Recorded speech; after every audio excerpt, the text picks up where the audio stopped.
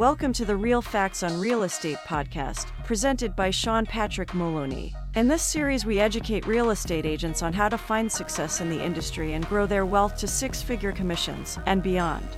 Now here is your host, Sean Maloney. Welcome to episode 262, The Fear Factor, How to Overcome It and Excel as a Realtor. I'm your host, Sean Patrick Maloney. Thanks for joining me this week. Guys, I want to talk to you about something that will kill your career faster than anything else literally out there. There's nothing that's going to ruin you more than having unneeded fear. Conquering the fear of rejection, it's essential. For real estate agents, in order to excel, you must be in front of people. I always say the mantra, interactions lead to transactions, but what is it about interactions that make people fearful? The fear of rejection is real, right? Everyone fears what happens if the person doesn't do what I want them to do. Well, let's talk about it here. Let's break it down and let's really focus on how we as realtors can be more successful and less dependent on our own energy to worry about what other people are thinking. First off, I want to tell you, your mom or your dad or whoever it was in your life, maybe it's your wife, maybe it's your husband, whoever that person is that tells you you're important, I'm here to tell you, you're really not that important to other people. What do I mean by it? I'm not being mean, right? I'm not telling you you're not important, but what I'm saying is, to other people, you're not that important until they need you. So as a realtor, a lot of times when people talk with a lead, someone that's reached out in some way, shape, or form, they think, I don't want to call them too often because I don't want to bother them. Is it that, or is it considered to be persistence?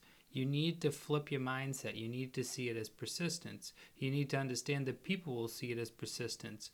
It's one thing to call them with zero value add and say, hey, it's Sean again, just calling to see where you're at. Haven't heard from you in a bit. Hey, it's Sean, you haven't been answering my calls. Where are you at? Hey, it's Sean, I was wondering if you're looking to buy a house. Versus leaving a voicemail that says, hey, this is Sean reaching out. I wanted to get you over a recent market report for Canton. I know you had expressed interest there. I really wanted to get you some great statistics. That way you can see what's going on in the market.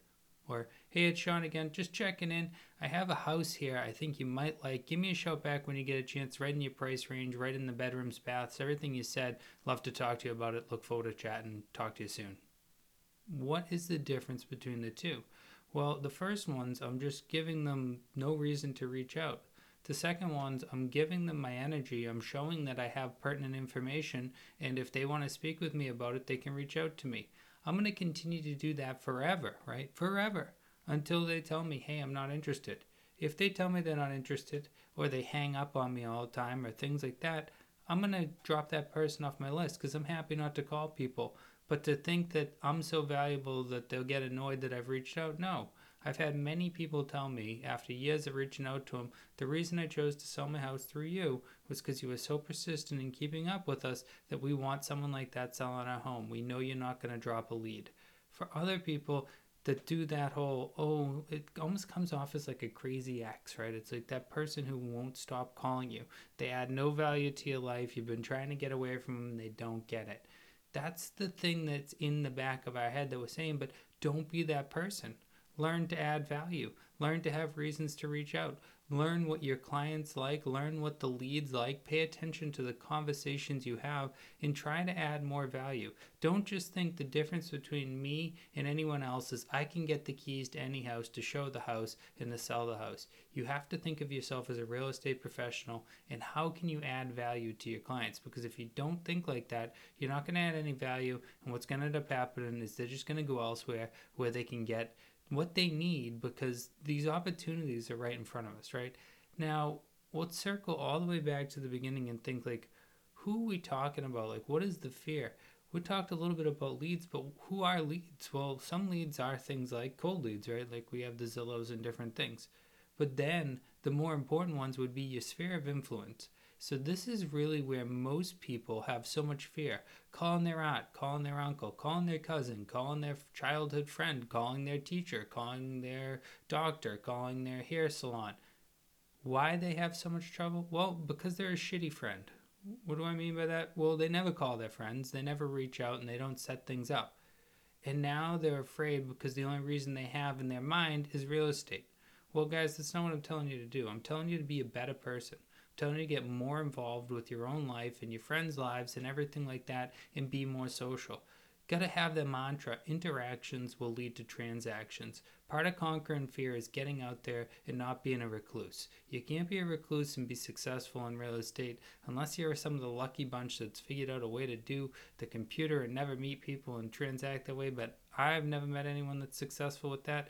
You gotta get used to the idea that interactions lead to transactions. So overcoming the fear and getting out there, like, hey, it's okay to feel bad that you haven't called your friend from high school in years. Do you know the best way to feel better about it? Call them. Hey, maybe you haven't called your uncle ever since that day that you got too drunk or he got too drunk and you said bad things to each other. Call him. Perfect time to make up. I'm not saying call everybody and say, hey, you looking to buy or sell a house, but get back in more people's lives. Have more interactions. When you're talking with them, hey, how's your life going? Oh, mine's going good. I just had a closing on a house the other day. I'm really enjoying real estate. That's all you need to say. It's just that constant reminder. But overall, the fear factor is to put such importance to yourself. The truth is, guys, we all have our own lives. We all have a ton of problems. Every single person on earth has a problem. Why? Because we're human. But guess what? We all know and focus on our own. And we're the meanest to ourselves. The truth is, there's so many people out there looking for your help. They actually want your help. And if you provide great value as a realtor and you actually help people and you become a mentor and a guide and you take them to new places and you show them all different things and you teach them all about homeownership, you're doing an amazing job. So don't have that fear. Have that belief in yourself that's so overwhelming that you feel like, geez, I fear not giving people my services because if I don't, they're going to work with someone else and they're not going to get the amazing job that I'm going to do. Guys, put this to practice right away. I hope it helps. Hit the subscribe button if you haven't already done so. Go on the web, check out realfactsonrealestate.com for our blog, podcast, Instagram, Facebook group, and everything else that we put out, including our weekly newsletter. Make sure to sign up today. I look forward to talking to you next week. Have a great week.